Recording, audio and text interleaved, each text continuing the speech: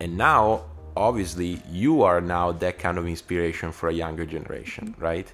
Because I think, we spoke about Worlds in the first part, but not that we forgot, but we didn't touch on Masters. You won Masters. Yeah, I won Masters the year before. Yeah. 2018, right? Yeah.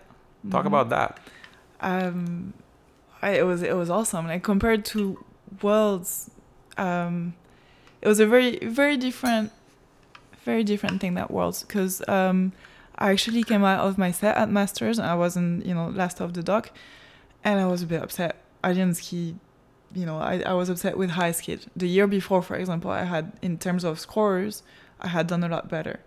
So I was like, oh, here we go, again. Like I messed up, and it ended up, being the opposite. So it was more of a surprise. It was less of a, okay, I'm 100% on it. I've worked so hard, and it has to happen. And it was more of a, oh wow, okay, I didn't do that great, and all of a sudden, oh no, actually, it's quite good, and it was amazing. It's so cool because Masters, it's Masters. It's such a big tournament for all of us, and they give you your ring at the end and stuff. Like you have your red bib for the year after and stuff. It was a cool thing. It's definitely one of the biggest tournaments to win. So amazing feelings. But yeah, I guess what was missing was that I didn't feel like I had skied how I should have skied. So it's hard to be really proud of it. And actually, Brooke had skied amazing. She missed her gate at 39. But if she hadn't, she would have won, because she did, I think, 3 or 4. Oh, wow. And she skied amazing. And so, yeah, it was great. But compared to Worlds, it was not the same feeling at all.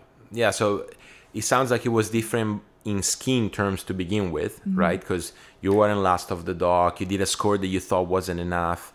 I can't remember. Did you have to run off to win, or was it like the score and that was it? Oopsie, we don't remember. Maybe we get Freddie and he remind us. Cause we need Freddie. Because I remember running off.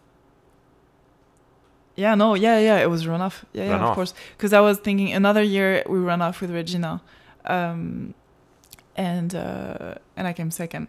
But that year we ran off again, and I won.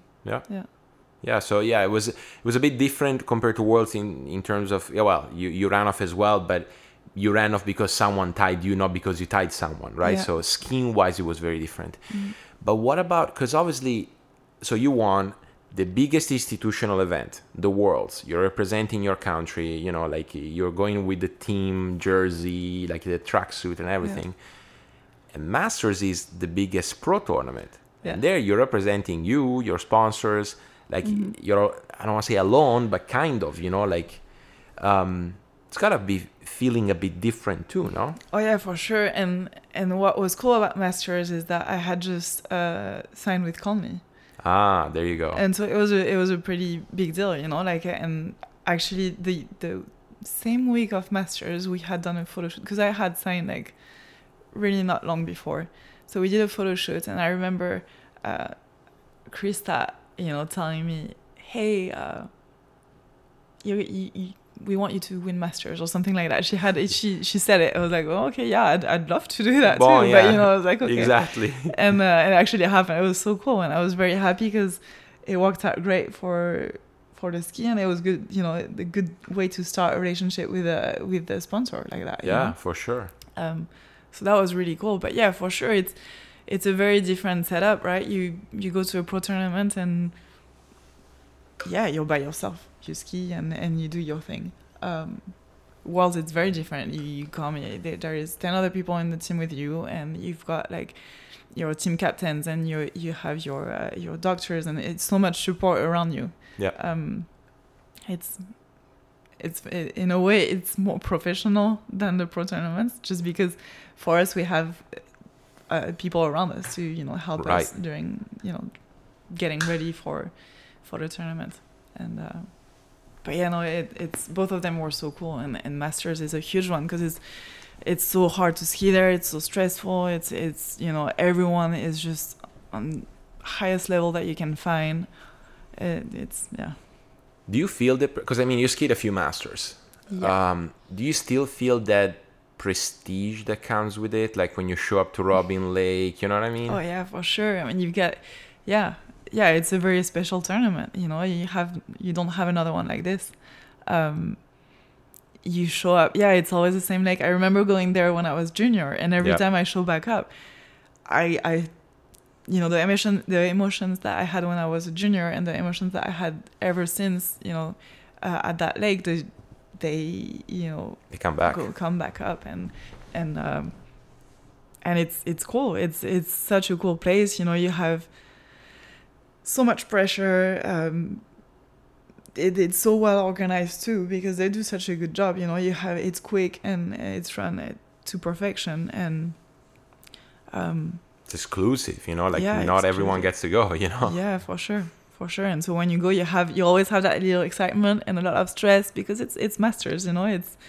It's hard to describe. It's just very different from any other pro tournament. Yep. It is the US Masters, Callaway Garden, Robin Lake. You're there. It doesn't matter how many years you've been there. You have that same feeling before, like the first round, like they cut top 4 for the finals. Yeah, exactly. It's huge. It's so hard, and it's early in the season. Yeah, no, it's a lot of different feelings when you show up there. Yeah, no, for sure. Yeah, I mean, and it's one of those things that I've always recommended people to go to. Like, I live in Tallahassee, and Tallahassee to Callaway is like 3 hours maybe. So I've always suggested to people that even if they're not skiers, but they like watching skiing, they come at the lake, like that's such a good event to go to. It's the best in the world, all jammed in a day. You see everything. You see everything. Yeah, slalom, jump, tricks, wakeboard. It's so cool. I really like it. Really like it. It's hard for the skiers because there's not many people. There is no room for messing up. Yeah. But it's a really cool thing to be part of, and it's a really cool time to it's probably one of the only tournaments where as a skier you can watch everything else. Mm-hmm. And watch a bit of everything, and the good, it's not like you're gonna have 3 hours of jump and you're gonna be like, well, can't watch that, I need to go and rest. You have everything is short enough that you can see everything that you want and still be focused on your skiing and not hurt your chances to do good. Yeah, no, for sure. And I think maybe even given how you said your upbringing was more like not really having the idols in front of you, but like a lot of like immediate motivation, immediate examples to relate to. I'm sure that when you got to Masters the first time as a junior, you would have been starstruck, no? Yeah, for sure. That changed a lot. Then, I had never heard of Masters 2 or 3, maybe 2 years before going there as a junior. I was that, out of the loop. Yeah, that bad. Very shameful. But then you show up there and you're like, oh, wow, okay, there is a completely different world that I had no clue about. Yeah. And this is so cool.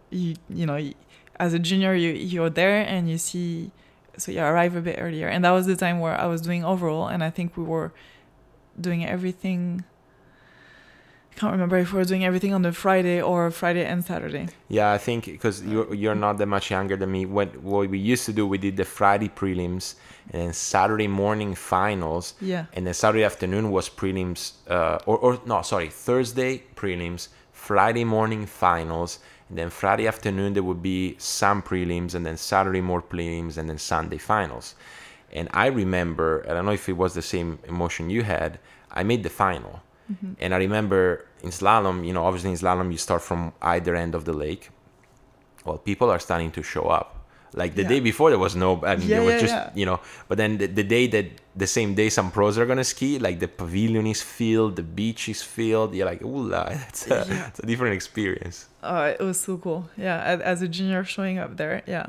yeah, and exactly what you say. The first day is kind of chilled, you know. You're like, okay, yeah, you can take it easy. You had the meeting with all of the juniors. It was fine, and then you do your prelims. It goes well or not, and then if you make it to the final, you also the night before. I was always going to see, you know, like when everyone was getting together for the open ones, you know, and before their meeting, and you're like, wow, okay, look at all of these people, you know.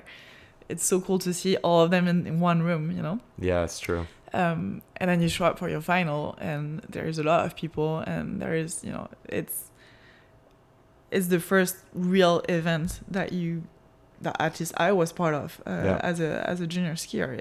It's a proper show. There's people watching, and there is a speaker, and there is the music, and it's on the perfect timing. You know? Schedule. Yeah, very cool. Very, very cool.